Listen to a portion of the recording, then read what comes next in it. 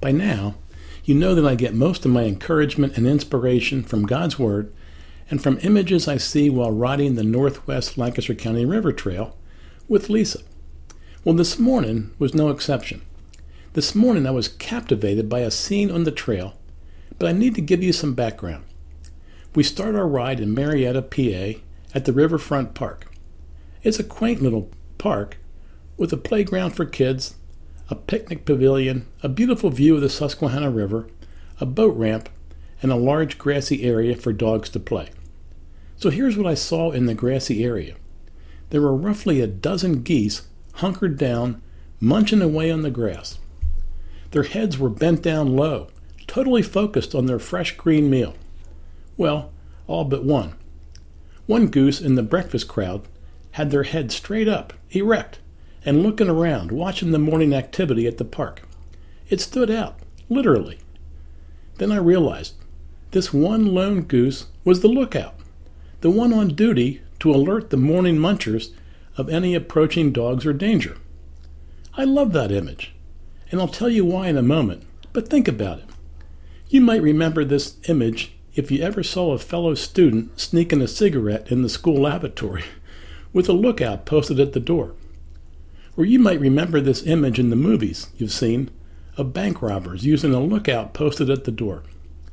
So you know this image, but this image is both powerful and positive. When Air Force jets go on the attack, they do it in formations of at least two. The concept of looking out for one another and being there for one another is huge and life-giving. I have direct experience with this. When I was in pilot training, I was learning the two-ship formation concept. We departed out of Williams Air Force Base on the Kilo departure. I was solo, and my instructor was behind me. Suddenly, I heard my instructor scream over the radio, "Charlie, brake right, now!" With that, I racked the jet hard to the right, and then I saw it. I saw the belly of a twin-engine aircraft buzzing over my head. I was so close to a life-ending mid-air collision.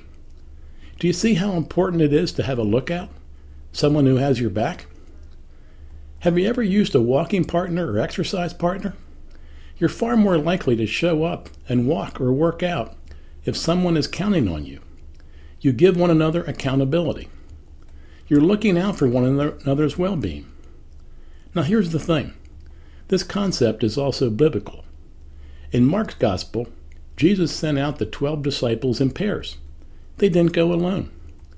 They each had their own lookout. In Luke's Gospel, Jesus sent out the 72 in pairs, not alone. There's far more power and strength in twos or in a team. Ecclesiastes 4:9 says, "Two are better than one, because they have a good reward for their toil." In Deuteronomy, we're told that a single witness does not suffice against a crime, but only on 2 or 3 witnesses shall a charge be established. And finally, in Matthew's Gospel, Jesus said, "For where 2 or 3 are gather in my name, there I am with them." So I was reminded today of the encouragement we get from lookouts, backups, accountability partners, going through life 2 by 2.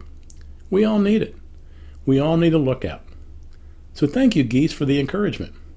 I'm glad you posted a lookout. My parting questions for you are, who is your lookout? And for whom do you look out? Have an encouraging week as you respond to those questions.